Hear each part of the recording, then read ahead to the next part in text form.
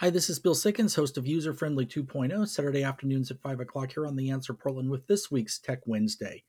If you are a fan of the Google Pixel phone series, you might have noticed that some of the last versions didn't really bring a lot of new options to the table. The one that's rumored to come out this year will probably change that.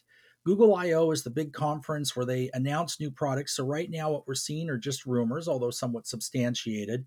And it's looking like they are going to come out with the first Pixel Fold phone. Now, for anybody not familiar with these, this is a type of cell phone that the screen folds up. So when you open it up, you have a much larger surface to work with, and when you close it, it's the size of a regular smartphone. Samsung has had these out for a while, so it's a technology that's not new to the market, but it is new to the Pixel family.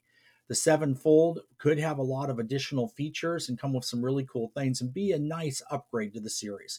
We'll let you know what happens. Check it out Saturday afternoon at 5 o'clock here on The Answer Portland.